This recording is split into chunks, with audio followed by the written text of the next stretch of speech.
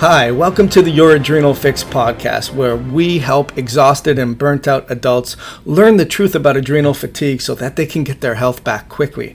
My name's Dr. Joel Rosen, and I've suffered with my own adrenal fatigue problem, and now I've made it my mission to tell the truth about adrenal fatigue so that we can get to the root cause of your problem and really teach you how to put the puzzle pieces together so that you could tap into your hidden energy reserves and have all-day energy. So this podcast is for anyone who's struggling for years or feeling overwhelmed and burnt out, or you're just feeling stuck. You're going to get cutting edge information from all our different guests in different respected health fields to give you those important tidbits of information so that you can actually act on them and improve your health.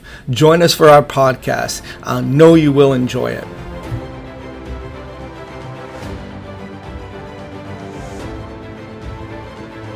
Right, hello everyone, and welcome back to another edition of Your Adrenal Fix, where we teach exhausted and burnt out adults the truth about their health so that they can get their health back quickly. And we're joined with Sean Bean in part 2 of unlocking the metabolic bottlenecks. And I was so intrigued with all the information Sean said last time that I have plenty of notes to follow up on and ask Sean a little more in-depth questions. Sean is committed to helping people find answers to pivotal questions that have not yet been asked. He has an innovative approach that combines conventional with integrative modalities.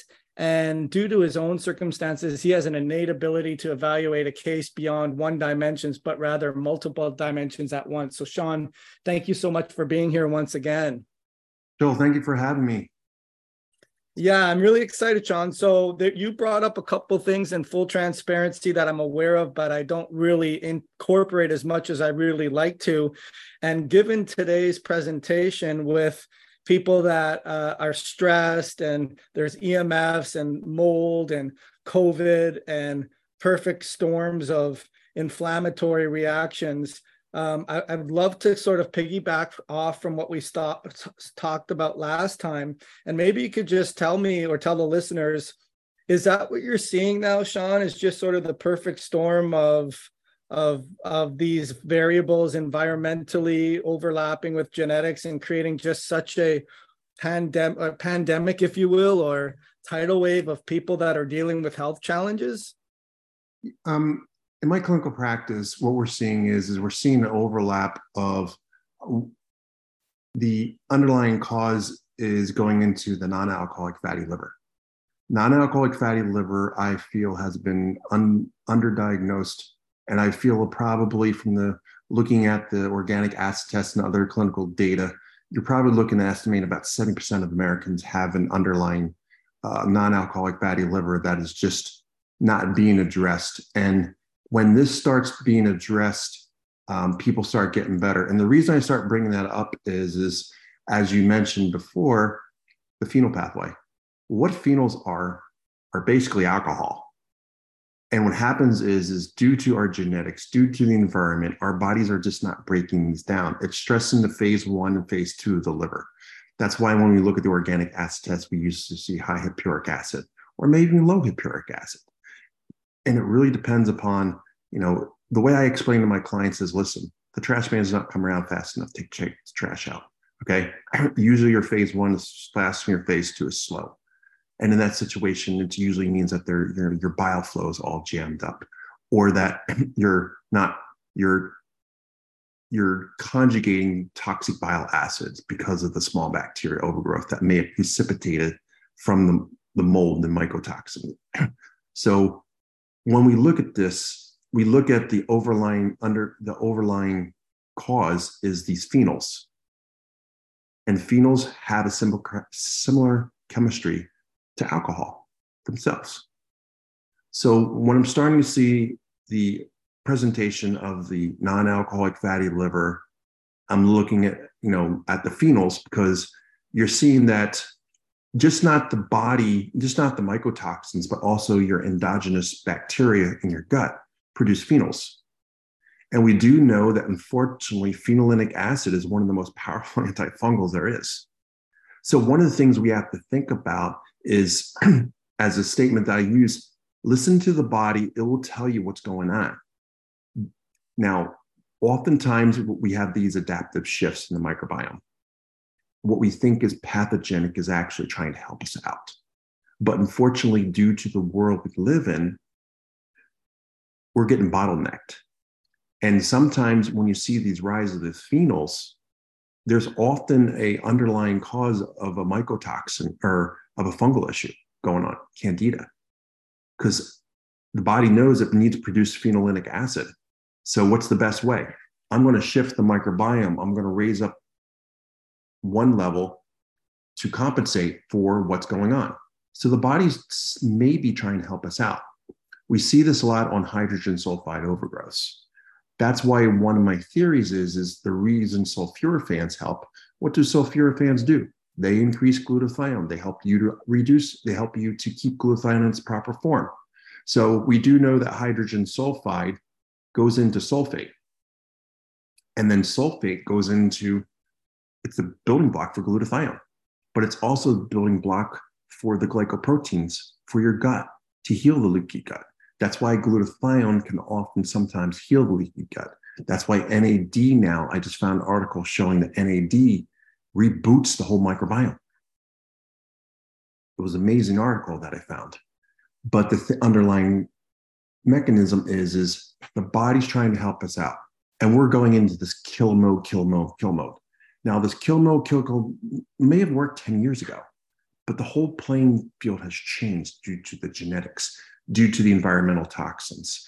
This is why, you sleep by a route, or your mycotoxins are going to increase at a significant level, as Dr. Klinghardt presented. So we have to factor in. The other thing that I'm doing now with a lot of my COVID is I use all kinds of modalities. And one of those modalities is to desensitize the body to the phenols. So there's products out there that are homeopathic that work similar to like LDI, low dosage immunotherapy. So I'm now starting to bring in these homeopathics to desensitize the immune system response to these mycotoxins. So by decreasing the immune system response, the body's not going into these mast cell activations that we're seeing. And there has been documentation through COVID that the salvage pathway, which is one of the pathways that you use tryptophan to create the NAD, is not working right.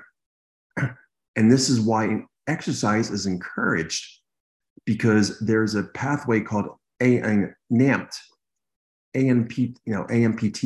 that is needed to synthesize NAD. Now, these mycotoxins, what they're doing is number one, they're shutting down that pathway for synthesis. Then they're increasing the conversion from NAD to NADH. So you're just not synthesizing it, but you're not able to recycle it properly. So these organisms they're highly intelligent. They're almost like from another planet. And I would consider mold a parasite to some degree, because it changes the environment in order to survive.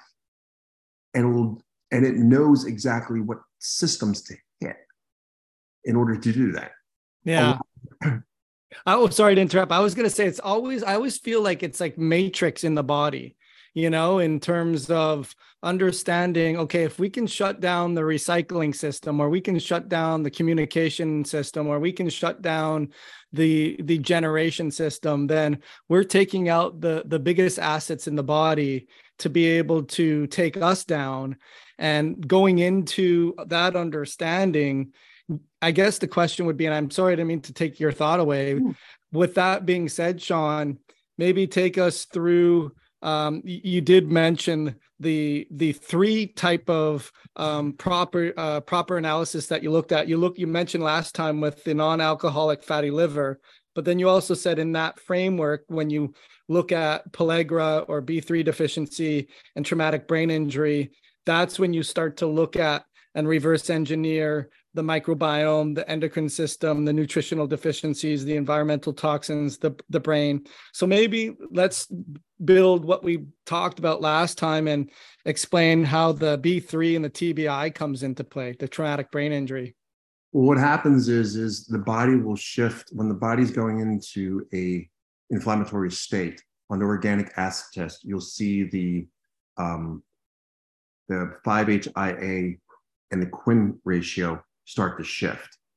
When that starts to shift, that's taking your tryptophan and moving it into the potential NAD pathway to try to help out. So that's an indication that, hey, your body's under oxidative stress. I'm trying to move and get NAD there. Now, over time, what happens is the second pathway by which kicks in is the lactic acid pathway. The lactic acid pathway is often the backup system for when the NAD may get exhausted. And then what happens is, as that pathway stays on track, you'll go into an NAD deficiency. Oftentimes, we're starting to see from looking at past organic acid tests, you're starting to see a shift from the 5-HIA going low to 5-HII going high. And that's usually an indication of your NAD systems are exhausted. Now you're going into mast cell response. I've seen that multiple times. And that's very common in autistic kids because it looks like an MA, and it looks like a slow MAO. Because you'll see, unless they're doing 5-HTP, which I haven't seen in a lot of my clients do, but we're seeing that jump in serotonin and that drop. And what's happening there is your body is just no longer getting NAD. And I feel that the phenols and also it's very common people that have mycotoxins that have triggered into the quote mast cell activation, because we do know the environmental exposures and mycotoxins can trigger that mast cell activation. And when that happens, we see that pattern. And this is where when your NAD is really, really low, this is where sometimes looking on like a Dutch test to see where the methylation panel is, okay? When you're looking on the Dutch test, oftentimes you'll see on a mechanism of mold, you'll see high methylation. The reason being is what's the way you get methylation down? NAD. Okay, use niacinamide and niacin to burn those off. So I'm starting to see that correlation with the organic acid test. And then you'll see the DHA level often on the high side. And then you'll see the DHAS on the low side. That's usually an indication of sulfation pathway, which is SALT 2A1. SALT 2A1 also backs into the glucuronidation pathway. And so this goes back into the phenylsulfotransferase pathway. And when you start to see that happen, that's where I tend to use the calcium glucarate. The calcium glucarate works great because the calcium glucarate is a backup system for the glutathione system. Because a lot of people that have not done good on glutathione, I'll use calcium glucarate to give it a break. And the calcium glucarate, what it does is it helps to reduce the phenols. It helps to reduce the salicylates. It helps to reduce the histamines. It helps to reduce a lot of the other toxins, even glyphosates. And what happens, then the glutathione can take a break, get itself caught up, and then they can go forward with the glutathione. Right. So I mean, from the way you describe it and from what I know, it really is sort of like we said, that matrix. When the body's under siege, it has all these different pathways that are being upregulated or downregulated depending on what the specific microorganism is or what the environmental trigger is, combined with what the genetic makeup looks like. And basically, I always say it's kind of like a Plinko board where you drop the Plinko and it depends on where it goes down, right? Right. So as far as with that being said, you did mention too in the last conversation we had, which I thought was interesting.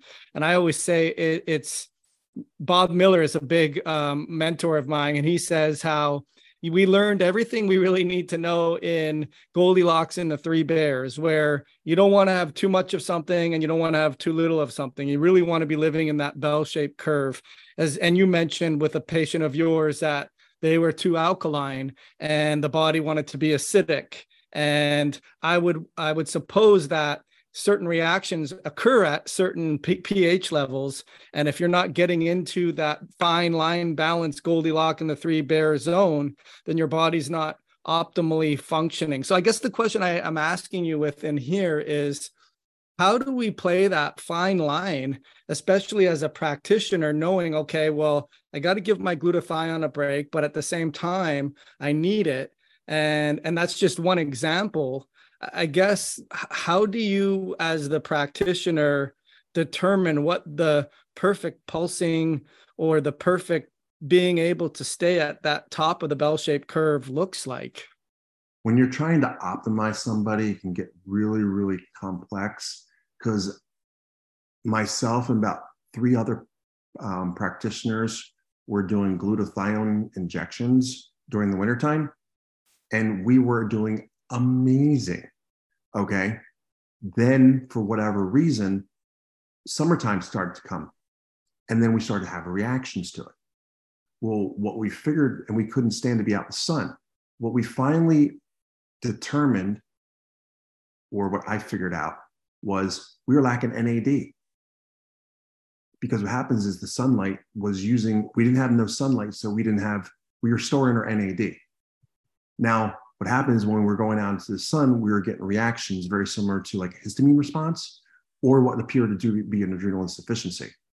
So what we did is we stopped the glutathione, we added in NMN, and we noticed that through muscle testing and through different, experimentations, that we could perceive the glutathione, even though everything else was, non-changed. So just the indication of the sun was enough to throw her bodies off, but we were able to we were able to figure out the mechanism of control. And that's still to this day. And all of us have suspected to have COVID.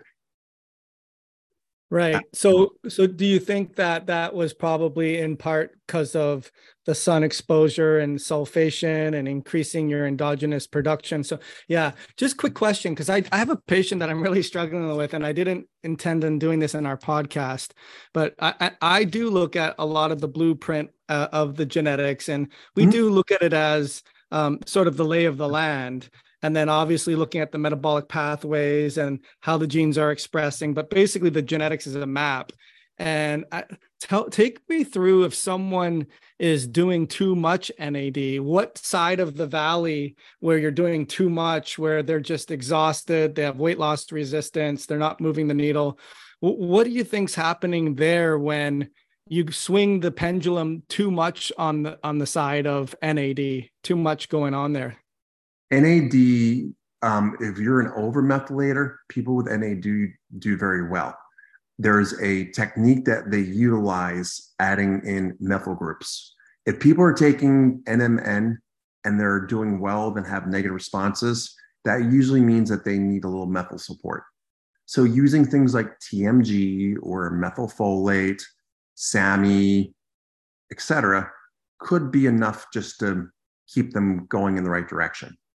And that's a technique that has been noted for many years, even since 2016, because that's why NAD, or niacinamide, is used in schizophrenics, because usually schizophrenics are over-methylated.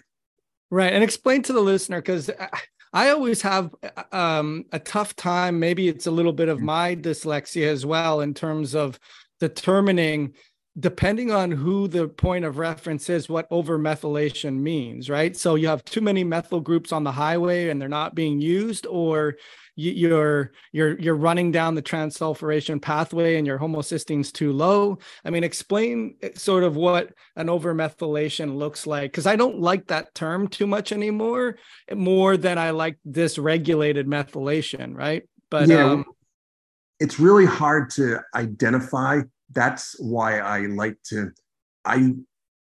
think the Dutch test does a good indicator of that. It gives you at least somewhat of an idea. With the phase 2, or with also the with the methylation, because your estrogens have to be properly methylated.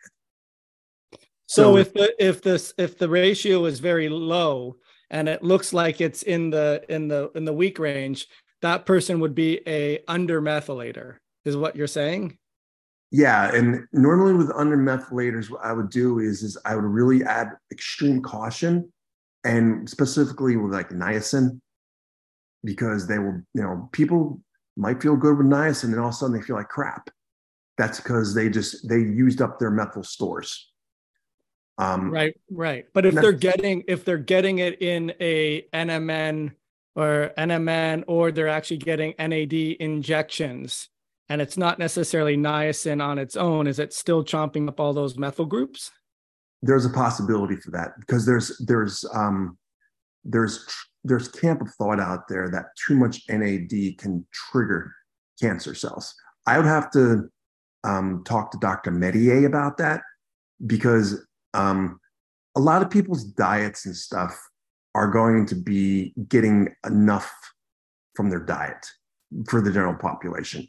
It's when you start messing and trying to balance everything out and trying to be healthy. What's the saying? The health is sick. What I'm seeing is the healthiest people are the sickest people. That's because they're always trying to doing this diet and that diet and this diet. And by doing so, they're unintentionally throwing their body out of balance, because I'm going to do this diet or a carnivore diet. I'm like, you can do a carnivore diet, but I wouldn't do it no longer than 4 weeks tops. Okay. Use it like elimination diet. Or you have a person who's doing a carnivore diet. Next thing you know, they were choline deficient, or their gallbladder wasn't working right, or that they didn't have any lipase. So they end up clogging up their gallbladder and their liver because they're doing this high fat diet or ketogenic diet with a caked up liver. you know I'm sorry. So do you find then that there's a big swing in that sense? I kind of get where you're going at. And when Dr. Lynch talked about if someone has too many methyl groups on, you can swing them pretty quickly and give them niacin. But then at the same time, if you give them too much niacin, you got to bring in more methyl groups. And kind of the same thing with implementing like a carnivore diet. You go from one extreme to the next, and they're never really sitting at the top of the bell-shaped curve. Is that kind of what you're seeing is happening? Yeah, pretty much. I mean, generally with NAD, it's relatively safe for the most part. It's when people start, that's why oftentimes I may start people off with like niacinamide, or have them take NMN and maybe take a 2-to-1 ratio of NMN with like TMG, just as a safety mechanism. Right. And then they got other. The thing that I've learned is you have to do things in order, because if you have a lot of the formulas now have sirtuins added to it, which are the resveratrol with the TMG, with the NMN. And it's like, there's just too many variables going on in there. I always say that supplement companies get greedy, right? They try to do too many things in one supplement, and the body doesn't work that way. No, it doesn't. And what works for one person doesn't work for another one. That's why when I make my recommendations, you're not taking the B complex. I'll individualize, I'll start off with like B2 at high dosages, 400 milligrams of B2, and maybe 10 milligrams of like riboflavin 5-phosphate, because there's a big debate about that, and I'm beginning to wonder if, for whatever reason, that there's more transport issues, which is riboflavin transport deficiency, that's starting to come about. Because why are we seeing all these riboflavin deficiencies in the organic acid tests almost across the board? Same way with carnitine. We're seeing carnitine across the board deficient. I do see that a lot too, the SLC gene in that area. So real quick then, as far as one of the things I really liked is you mentioned the 4 tests that you typically do, if necessary. And I love the idea. You kind of mentioned how you want to get out of the idea of over testing, but then at the same time, you did mention about the concept of knowing where you're digging into, and yet you're not just digging into I guess not a graveyard, but where there's cement all laid down. So getting a lay of the land. And you mentioned the Omega Quant, the OAT test, the Dutch test, and my Myco Labs, and the Omega Quant test, with how important that is with leukotrienes and PG1 and PG2, PG3. Maybe kind of break that down for us, Sean, because I'd love to hear your expertise on that.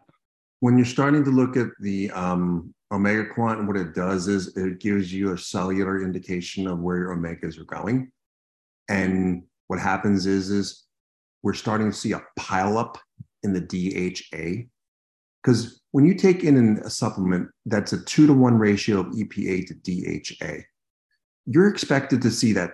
You're expected to see that ratio in your red blood cells. So you suspect. So what happens is due to the cell danger response, or if you check your genetics, it might be DAMPs and PAMPs. The DHA is piling up, and it's actually causing mitochondrial dysfunction. So one of the additions to the EPA AA ratio I added my own EPA to DHA ratio, because if you look in a Omega Quant, you should see a 1-to-1 ratio if you're taking cod liver oil.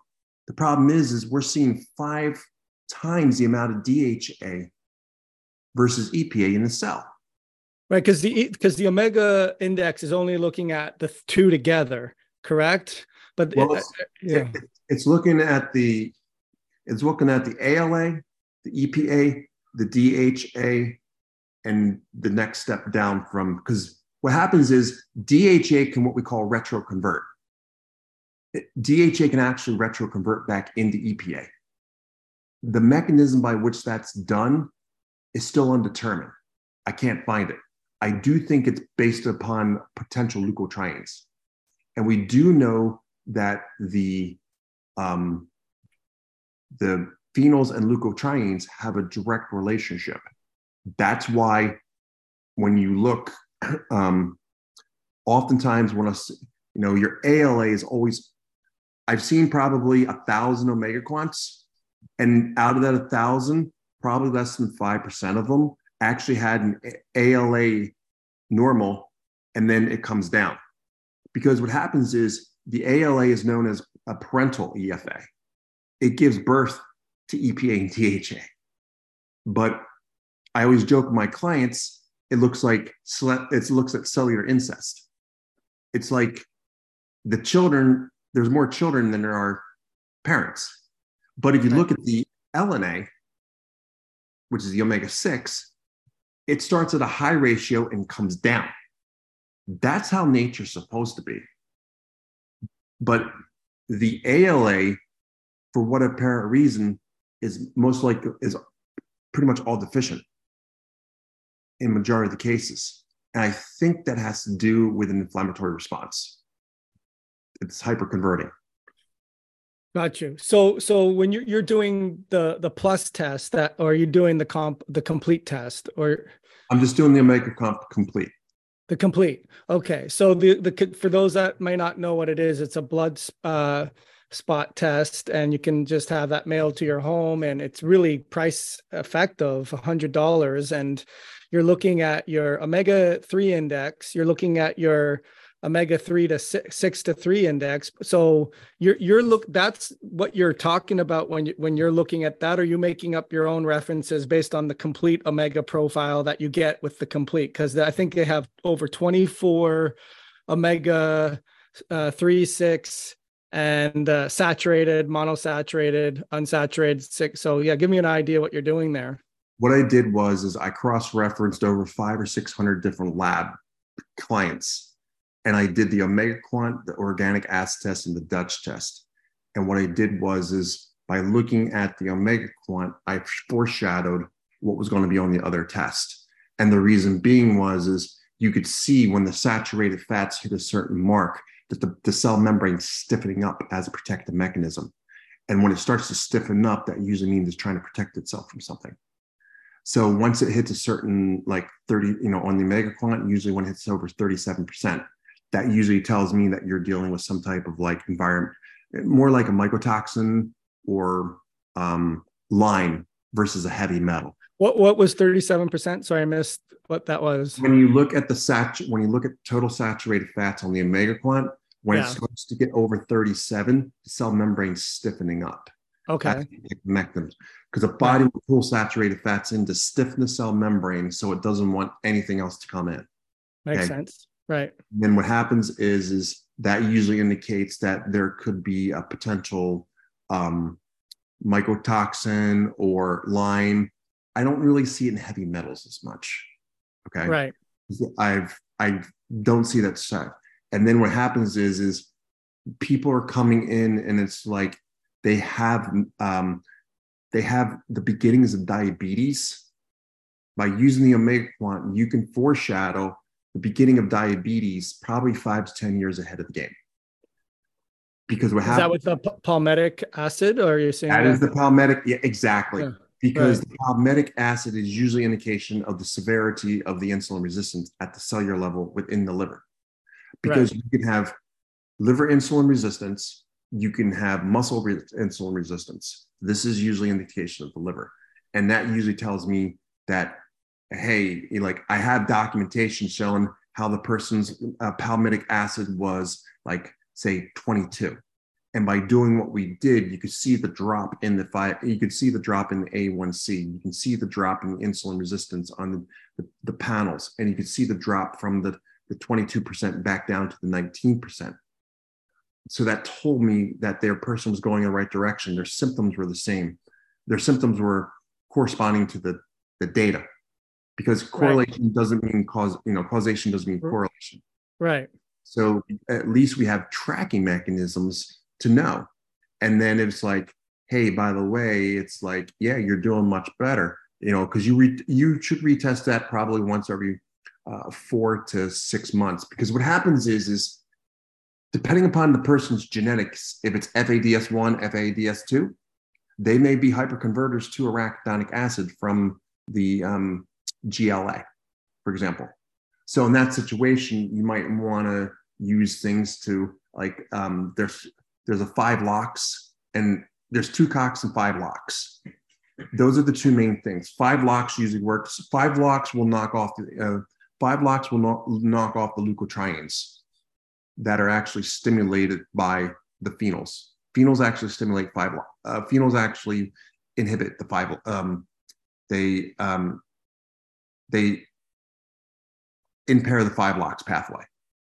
And the 5-LOX pathway is directly linked to histamine responses. And that's why a lot of people that I work with, they may not do good on like Claritin or Zyrtec, but they'll do good on monoclast, which would be, monoclast would be, what's the? Singular? Not singular. Yeah, singular. It has to be prescribed. Singular. Right. Because they don't have a reaction to the histamines, they have a reaction to the leukotrienes. Right. I want you to explain that, because I think that's a big part for a lot of people that have tried the Benadryl and the Zyrtec, and they have these major issues. And I love the way you've made these connections, especially like if you're doing my mycotoxin lab and you're not doing a urine organic acid or a urine mycotoxin test, and you can actually see that there's an IgE reaction, and that there's a mast cell thing versus an immune reaction. But then they go ahead and they do all these histamine-based things and it doesn't work. So kind of explain how the leukotrienes come into play in all of that. Oftentimes when you have an elevated arachidonic acid to EPA ratio, that can also trigger, that's an indication of leukotrienes. Because what happens is people are using EPA, which is fine for some people, but they can't tolerate that. But another way that you can lower the arachidonic EPA ratio is go after the leukotrienes. Use the singular or use the 5-LOX inhibitors. That's what Boswellia is good for. Frankincense, that's a 5-LOX inhibitor. That's my go-to. Boswellia, frankincense are my go-to for 5-LOX. And when you go for the 5-LOX, what that does is that will lower the arachidonic acid to EPA ratio without you even having to take fish oils. Or if you're going to take a fish oil, what I'll use an algae-based one. There's an algae-based one out. There's algae-based ones out there that are just EPA alone. Problem is a lot of these doctors are given cod liver oil. Okay. If you get cod liver oil, that's why cases I work on with the autistic, I'll check their omega quant. Next thing you know, you'll see the cod, because they're taking cod liver oil, their DHA ratio is 10 times higher than EPA ratio, which isn't right. And that's usually an indication of the cell danger response. So what I do is I pull them off the cod liver oil. I work on draining out raising up their EPA, whether through taking care of the 5-LOX pathway or doing the 5-LOX pathway combination with the algae. And within 3 weeks, you got this autistic kid that was a holy terror is now an angel. Because the fact is you removed the problem in the first place. And it's not the practitioner's fault because they were just doing what they were supposed to do. It's because of what's happening, because of all these environmental toxins, these gene expressions, these pathways are just not working like they should be. Right. And that's why I'm trying to understand with other practitioners, these negative feedback loops. It's like, how can we get that EPA to that DHA to retroconvert? Okay. Because when DHA piles up, that's also a potential sign of cellular hypothyroidism.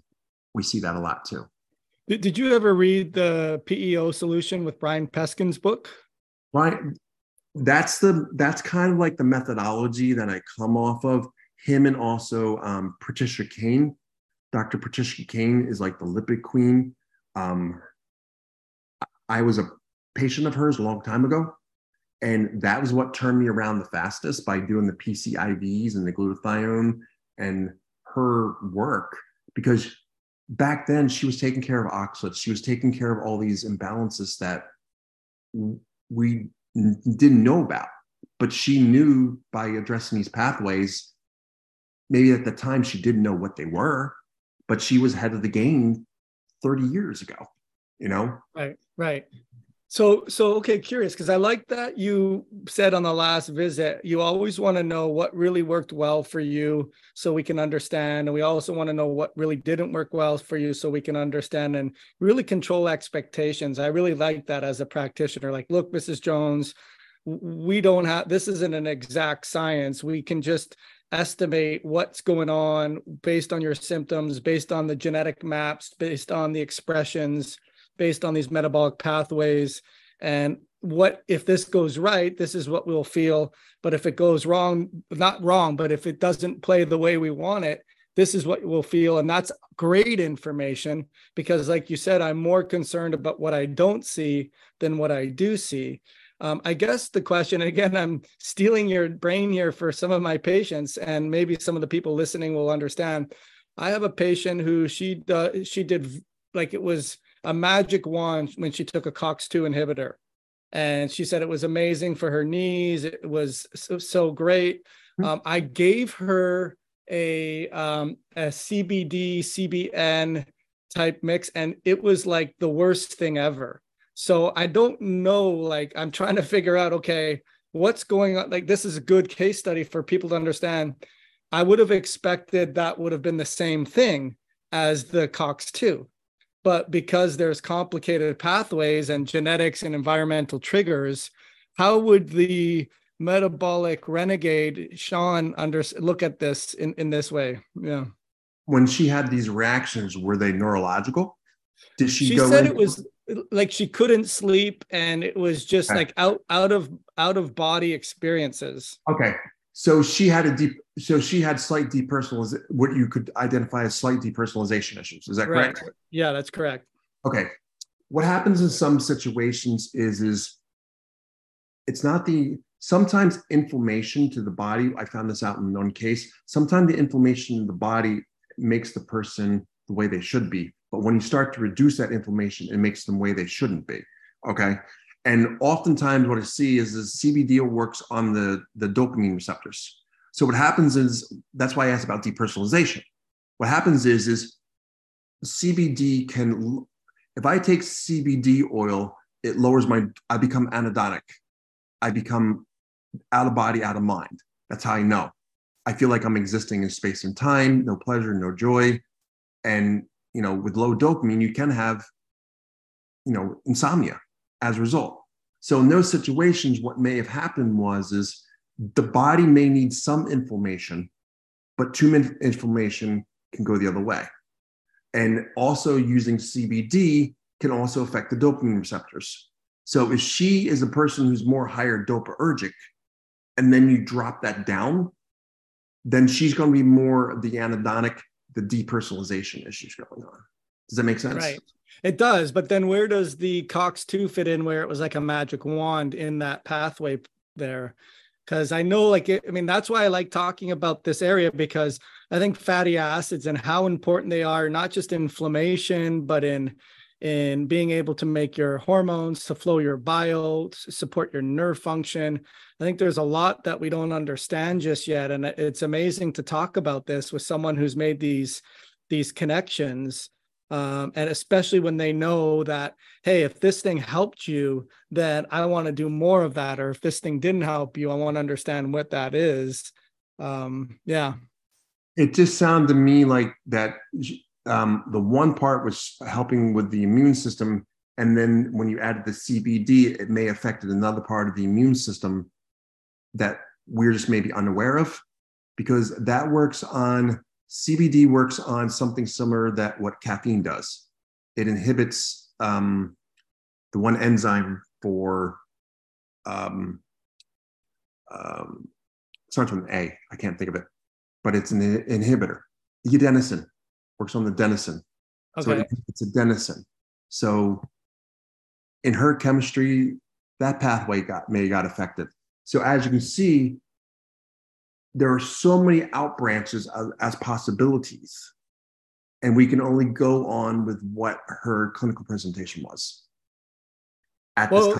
And it's a good point for people that may be thinking that this is complex stuff. It's complex stuff for the practitioners to want to help you and understand that there's pathways, there's nutrients, there's deficiencies, there's impressions, there's mindsets, and all of these have a lot to do with the outcome that we're going to be implementing and trying to give you some support with. Sean, also the other thing I wanted to talk to you about was, you mentioned about GABA and neurotransmitters, and then there's dopamine and acetylcholine. So if we're talking about inflammation, we're talking about the phenol sulfur pathways, we're talking about controlling it, we're talking about mold, we're talking about EMFs.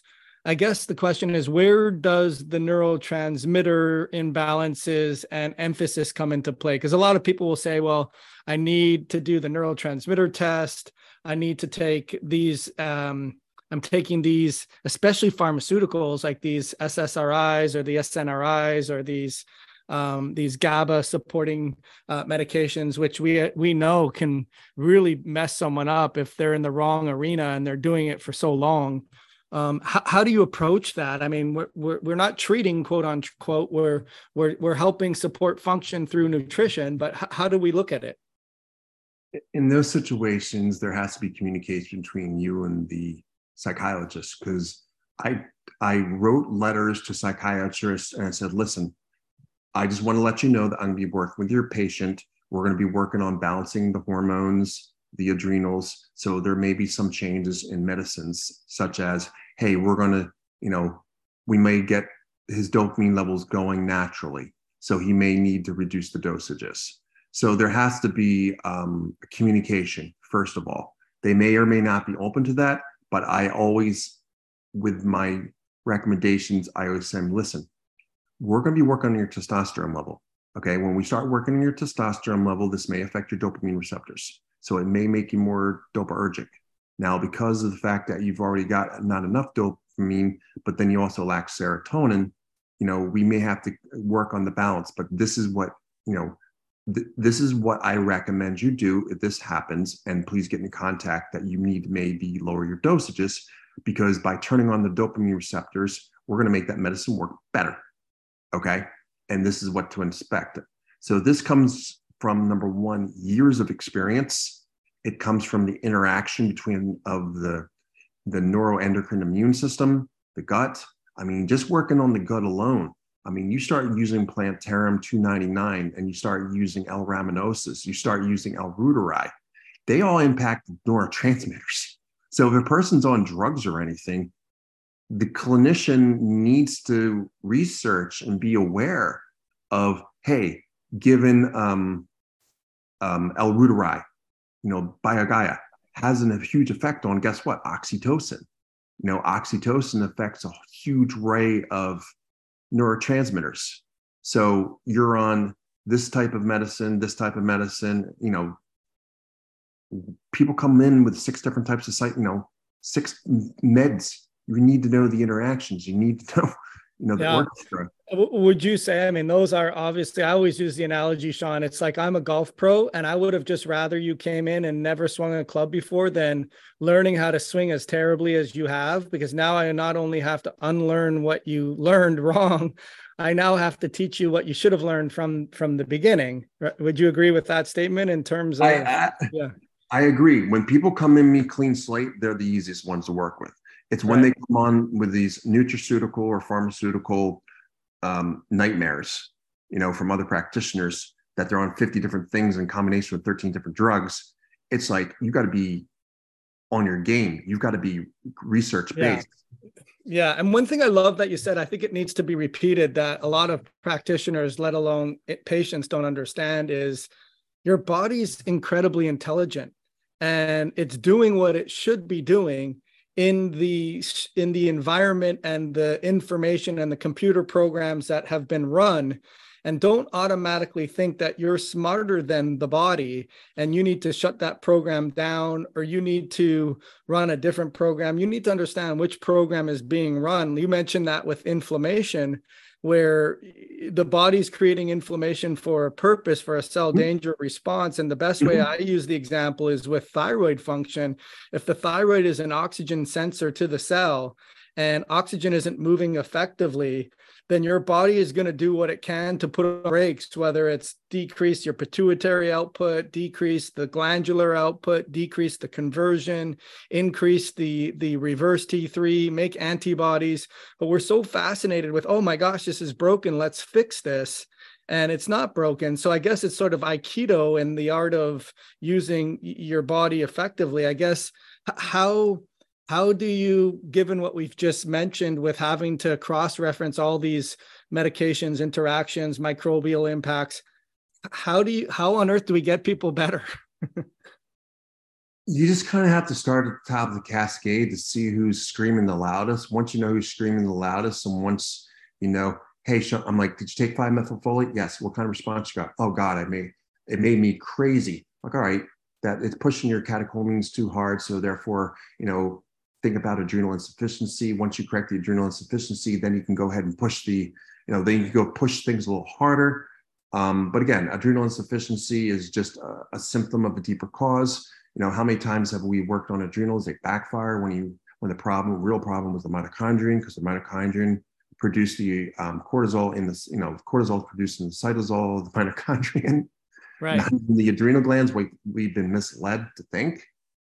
So, a lot of my clients now have been on adrenal supplements, they fail. I'm going in with the mitochondrial support, the NAD, the CoQ10. This is where I like to have the genetics to see where the NQ01 is, where the NAMPs are. I'm going to actually talk to Bob, because we're going to try to reroute the pathway and get the salvage pathway on there and get different pathways in regard to the NAD pathway deeper and how it interlocks with the nitric oxide pathway. And I would say also too with the PAPs and what you were mentioning earlier too, because I don't think he looks at that as much either, with the sulfonyltransferase, and that it's in there, but I don't know how much they're integrating it. And from my perspective, I'm a big copper availability fan, and I think you don't pass go until you understand how well you're respiring at the cellular level effectively. And if you're not, you're creating exhaust. And that to me comes really, really quickly as well. But back to what you were saying with the NAD pathways, maybe, I mean, I think I'm seeing that with a lot of people, is that just so under stressed and under supplied with energy that they're having to overcreate that NAD production, and then that creates so much issues. Yeah. So I think, I think the NAD pathway, I think the NAD pathway is highly overlooked. Yeah, I mean, well, I always assume guilty until proven otherwise, where you sort of look at like that tryptophan steal. I look at it as an NAD steal, right? Or you have an NADPH steal, and the environment, stress, chemicals, EMFs, dopamine, sulfates, exhaust, fumes, molds, iron dysregulation, histamines, mast cells, molds, all of those things are going to deplete you of your NADPH, which ultimately needs NAD to be able to function. Right. So we went down a lot of different rabbit holes. One of the questions I did want to ask you though was the sex hormone binding globulin. I know this is out of left field. You mentioned that when your 10 Hipparic is high on the OAT test, you always mention, hey, you know what? Let me guess, your SHBG or your sex hormone binding globulin is high as well. So maybe explain how you came up with that correlation. I've been monitoring my SHBG for probably about 20 years. And when I got hit with mold, again, it was mold that did it. I think mold has a direct impact, but I also genetically also have the gene for SHBG2, okay? Which means that it's going to be more likely. My SHBG was 60, now it's 27. The other factor was also protein synthesis was off. The mycotoxin I discovered was DON, which is known as vomitoxin. Vomitoxin causes protein deficiency. It alters protein synthesis in the GI tract. It mimics celiac. So what I also started doing was I started taking a protein that's called perfect aminos. That's a pre-digested protein that does not cause any kind of nitrogen issues. I use it in dialysis cases all the time. 5 grams is equivalent to about 30 grams of whey protein with minus the metabolic ash. So I started doing that outside my fasted window. I think the combination between the supporting the glutathione pathway, supporting the excess protein, because SHBG rises in people that have anorexia. It also happens in regards to non-alcoholic fatty liver.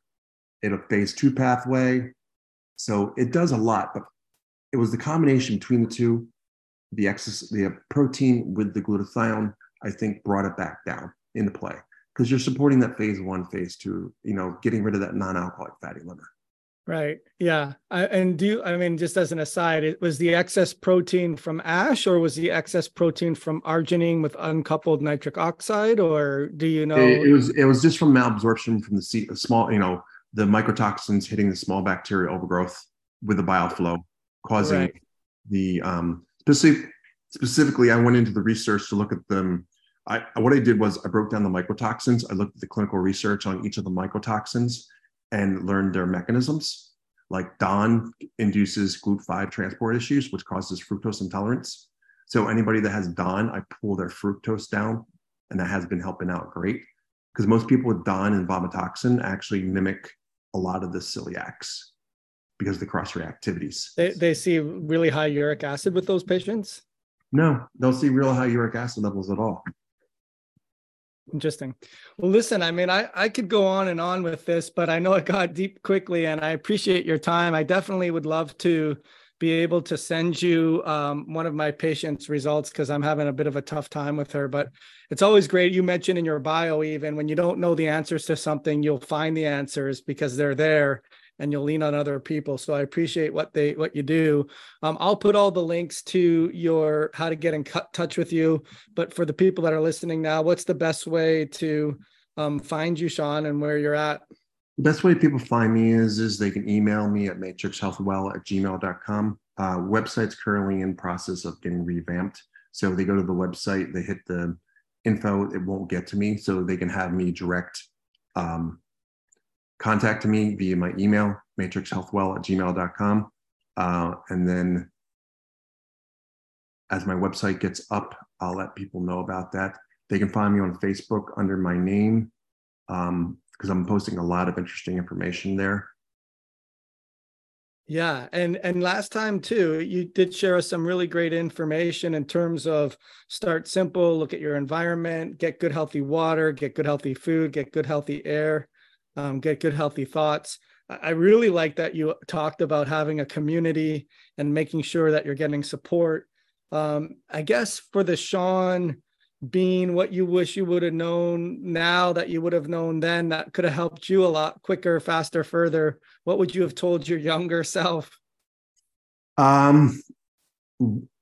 Really, it probably would have been number one, focus on more of the microbiome, focus on more the liver pathways.